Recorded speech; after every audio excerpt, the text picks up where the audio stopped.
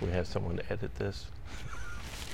Okay. All right, so I'll save we'll repeat the OT Alice or Ligon Duncan comment next time. I noticed going through the material myself again this week, there really is, it's hard to find a great point of departure because all of these concepts are so interwoven, interrelated. It's like, I wish we could talk about this now because we need it to talk about this, but then I need to talk about this. So what's going to happen is we're going to touch on things, and I'm going to say we'll get more detail about that later. More to come, right? More to come. But it's kind of a necessary way, the way this material is so complex and interwoven in these concepts. But in due time, due process, we'll cover most of them. Just for starters, we're going to open up that first packet that we went over last week, and we'll go to actually the second page. And we'll just get started right there.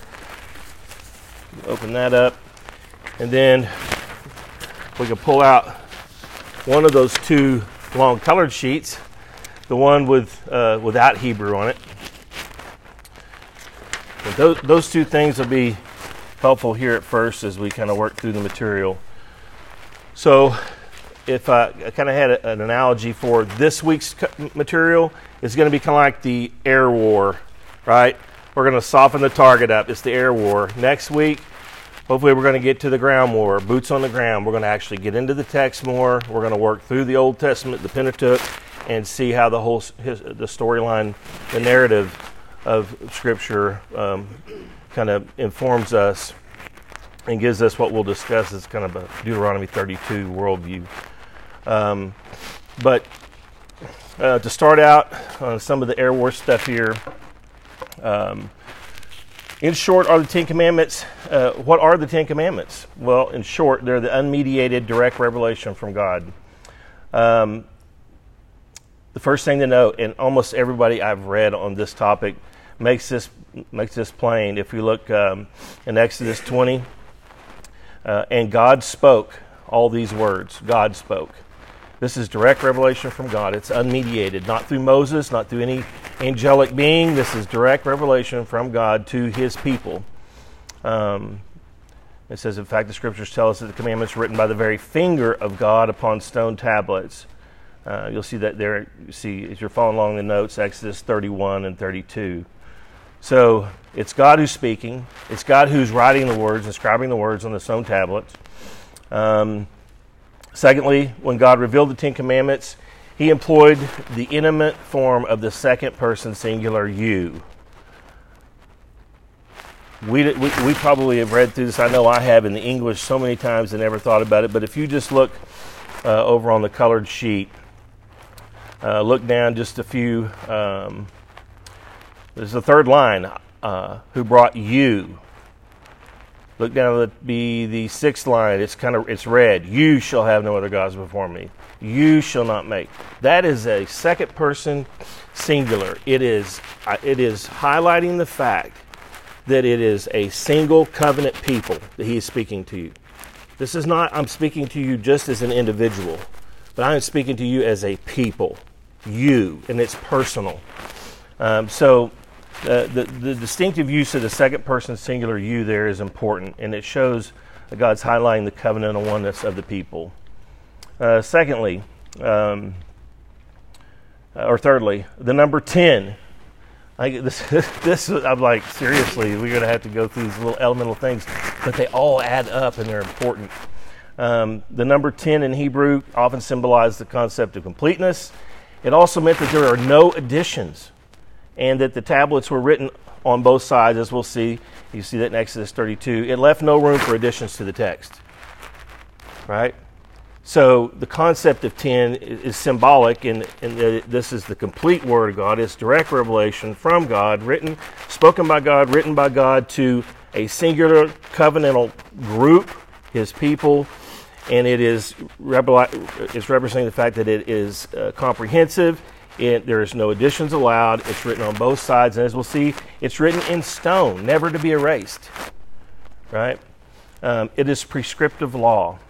So all of these things already, as we just start to step into the text, are telling us many, many things.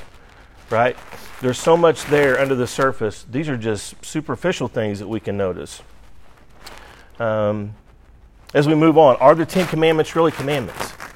This one surprised me.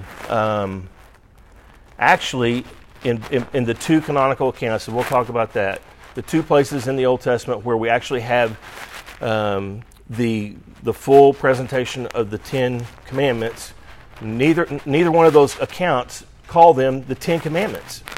They're actually in 3 other verses in the Old Testament. You can see them listed here.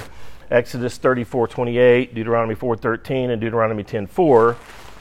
The Hebrew there calls it the 10 words. These are the 10 words. It never says the 10 Commandments. Those are two different words.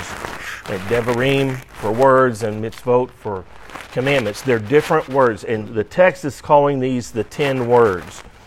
Or whatever we call them, they certainly are commands. And we'll see there's a whole lot to that. We can flip on over to the next page, literary context. I was surprised here as well. How many commandments are there? We talked about the 10 words. Do most Christians and have most Christian traditions in Judaism, have those traditions agreed on how many commandments there actually are? I was surprised to find out. In one sense, yes, because currently all of Judaism and all Christian traditions agree on there being 10, but they're divided differently. And there's a point in rabbinic history, was thanks to the medieval period in Judaism, where they actually counted 13. Because they're not looking at this as for just the imperatives, okay?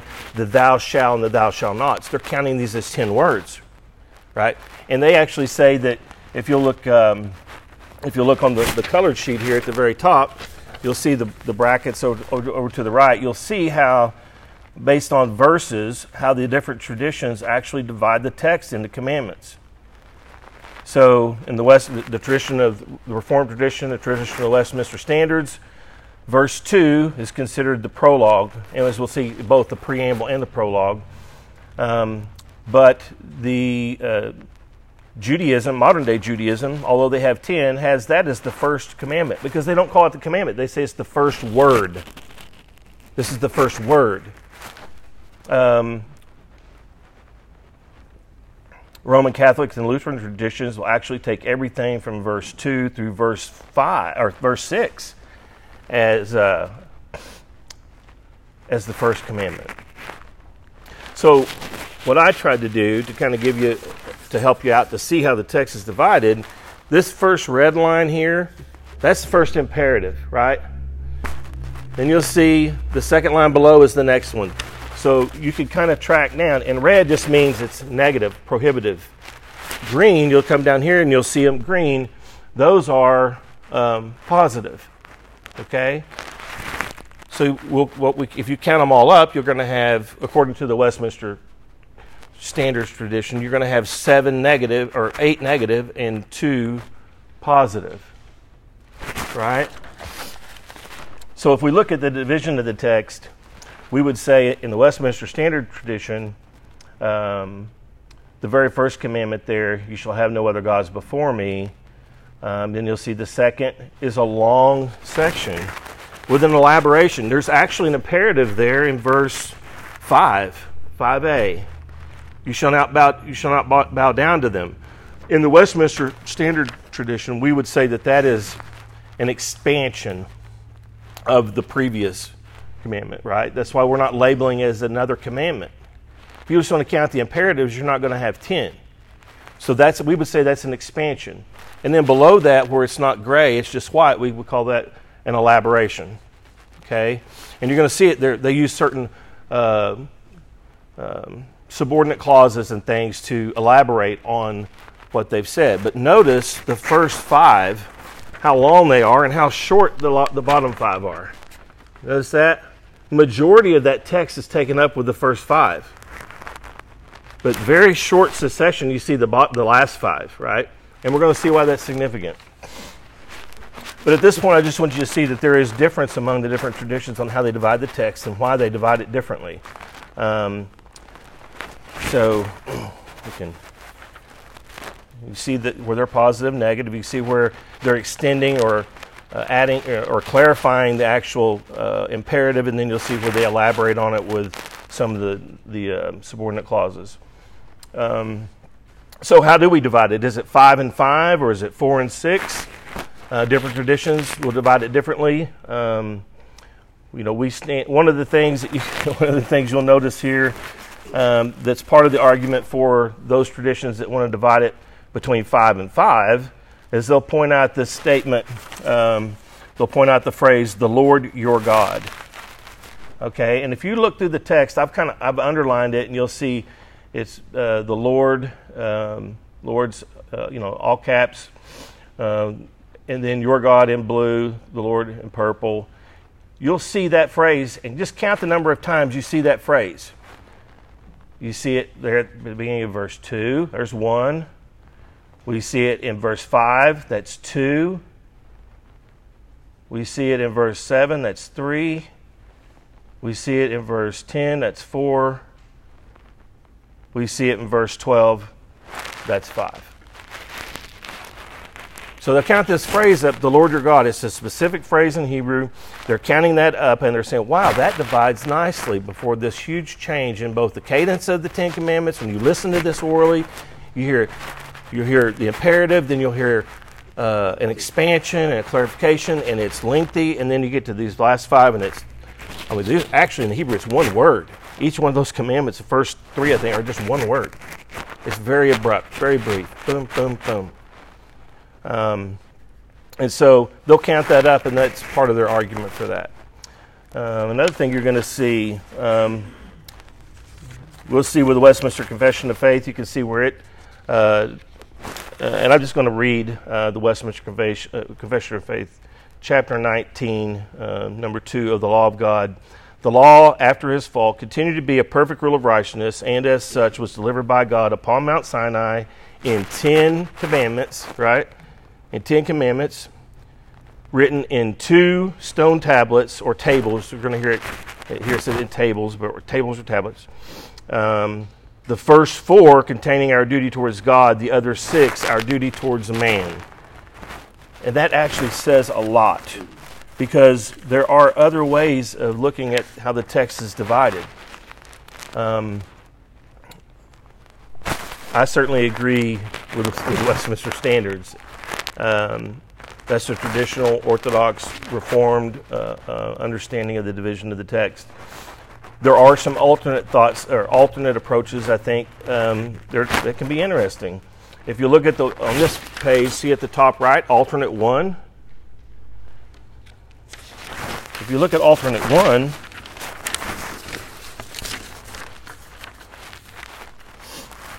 the text here is divided along 3 lines of thought. The orange blocks on the top and bottom are by what we think, say, or do. Let's say those 3 color blocks. The first one by our thoughts. At the top, it's our thoughts toward God. So you shall have other gods before me. Thou shalt not make for yourself a carved image or likeness of anything. Those are thoughts towards God. At the very bottom, the very last one, you shall not covet your neighbor's house or his wife or his servants, etc., etc. Those are thoughts towards man. If we bring this back in and we look at verse 7, it's in blue. These are words. So words towards God. What? Thou shalt not take the name of the Lord your God in vain. If we look at the bottom, verse 16, you shall not bear false witness against your neighbor. Words toward man. And if we look at the remaining commandments in purple, these are deeds toward God, and below the line of the 5th, deeds toward man. So you have thought, word, and deed. Thought, word, and deed, both towards God and towards man.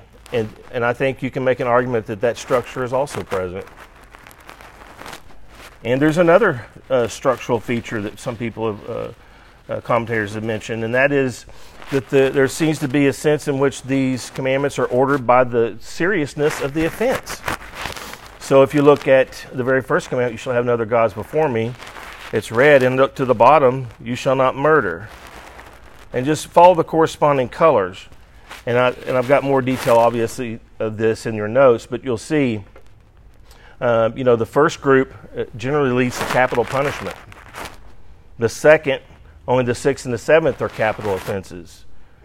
And the 8th and 9th, lesser punishments are decreed. The 10th is completely different in nature.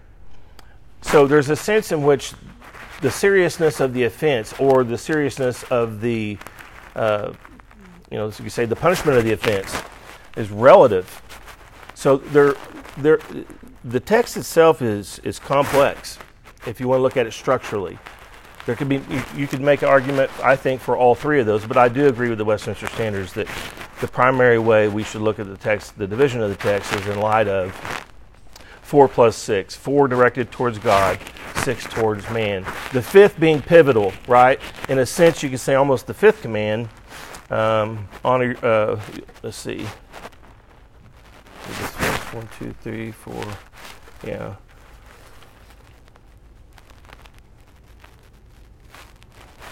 Sorry, the 4th.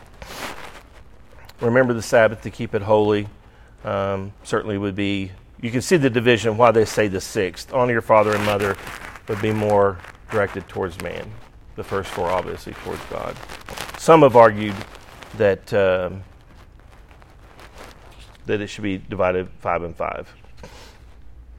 You'll notice on here the length of the commandments. I talked about that, how they get shorter in the end. Some would say that, we'll talk about what's one of those issues. We'll talk about that more when we get to the covenantal nature of it.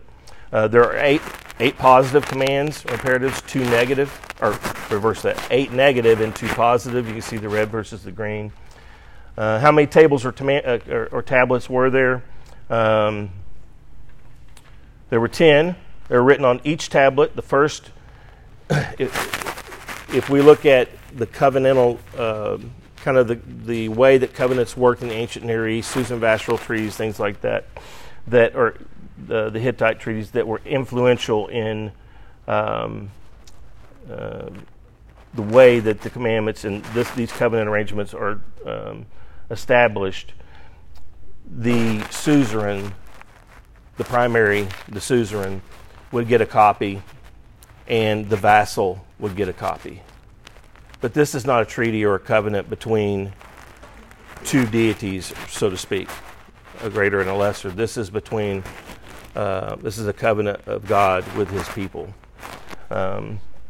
So you would say all 10 were written on each tablet. Some would say that all 10 were written on each tablet. Were all 10 commandments described front and back on each tablet? Some traditions would say, well, 5 were on one and 5 were on the other. Why were there 2 tablets? Where's the second copy of the law? So that tradition varies. What do the confessions say? Let me flip back to the prior page. The confession says they're written in 2 tables. The first 4 containing our duty towards God, or the other 6 duty towards man. It would say.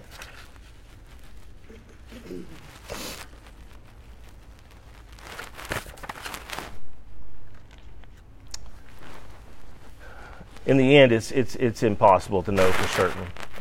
There are theories on both sides, how many were on each tablet, but we do know that there were 2 tablets. Authorship, who authored and wrote it? Well, in a sense, it was written by God, it was spoken by God. It's directly, the biblical text attributes it directly to God. God speaks in the first person singular. Over here, I highlighted that like before. Here, it's I, the Lord your God. I, the Lord your God. So every one of those, or not everyone, but for the majority of those 5 occurrences where we see the Lord your God, we'll see I. He is speaking in the first person singular. God is one. Biblical text stresses the divine origin, the completeness of the collection of laws, and its finality. I want to read Deuteronomy 5:22. See if you see those 3 things. These words the Lord spoke to all your assembly at the mountain out of the midst of the fire, the cloud, and the thick darkness with a loud voice. And he added no more. Completeness, finality. And he wrote them on 2 tablets of stone, permanence, and gave them to me. Let's speak about the audience a little bit. Biblical text says the 10 Commandments are the direct address of God to his covenant people. That's that second person plural or second person singular you, right? It's a personal address. It's not a textbook for lawyers. I thought that was a neat phrase. It was a personal address. And Deuteronomy also emphasizes that the covenant's not just an extension of an ancestral agreement, but with these of us who are here alive today. But this is in Deuteronomy. And they've been in the desert for, 40 years? And the first presentation of the 10 Commandments was in Exodus, right after, 6 weeks, less than 3 months after they crossed the Red Sea. But Moses is saying this is with us who are here alive today. And that's something that we'll cover in more detail later. I think we should look forward to that. Are you giving me it's time to... I have 4 minutes? Okay. So we're going to see... we're going to see a little bit more about the situation, the setting, as we work through the canonical context next week. As far as the text itself goes, just spend some time looking at this and seeing if you agree with some of the way this text has been divided up. If you can see the imperatives, you can see how I was fascinated with how specific the Westminster Standards were in affirming what I believe is the correct breakdown of the 10 Commandments. Before I did this, I looked at the text just like you see it in the ESV, and I said, okay, I'm going to try to see if I can find them on my own. And I was like, wait a minute, how do I distinguish between this and that, where the elaborations are, where the extensions are, the expansions are of the first imperative, the primary imperatives.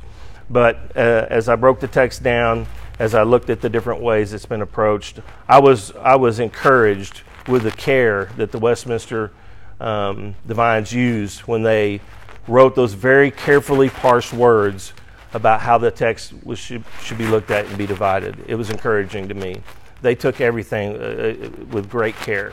And I'm certainly aware of different ways to approach the divisions of the text, but I do agree. And hopefully you will as well. You'll see as you work through the commandments how they're expanded, how they're elaborated, and see some of those different ways that it can be analyzed. Any questions for now?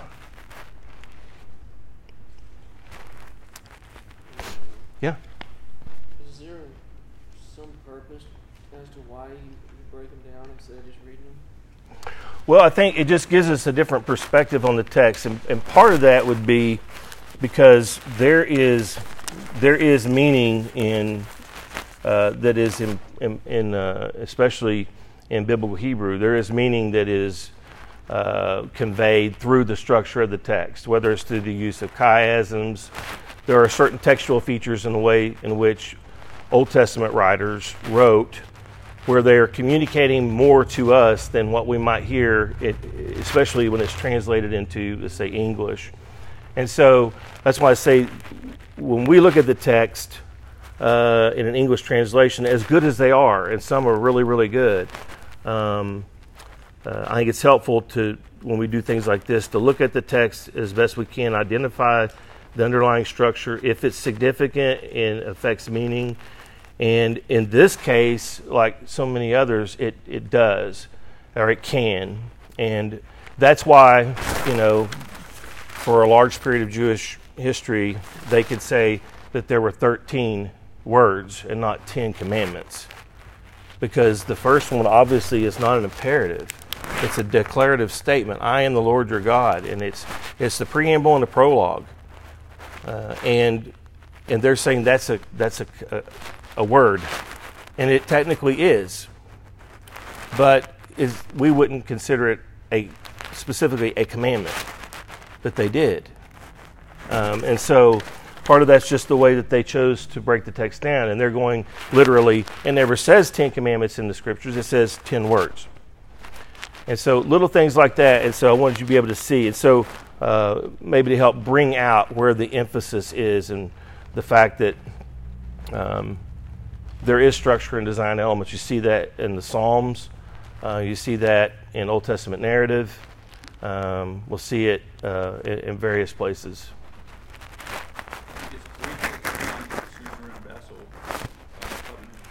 Yeah, and we're getting into that next week. But if you want to read ahead, you're going to see some of that. There's actually going to be 4 different things, kind of what I call hermeneutical concepts. There's 4 of them. Ways that the law has been analyzed or used, things that we want to keep in mind or reflect on when we look at the use of law in the Old Testament. But it's in there, so I wish I could go over more, but time escapes us. Let me just close this out in prayer real quick. Father in heaven, I thank you so much for this day. I thank you for all of those who are here today, your people. We love you. We lift up your name. We thank you that we can worship here together, that we have this privilege to read your word to us and reflect upon what that means for all of us. We love you, and we thank you for all things in Christ's name. Amen.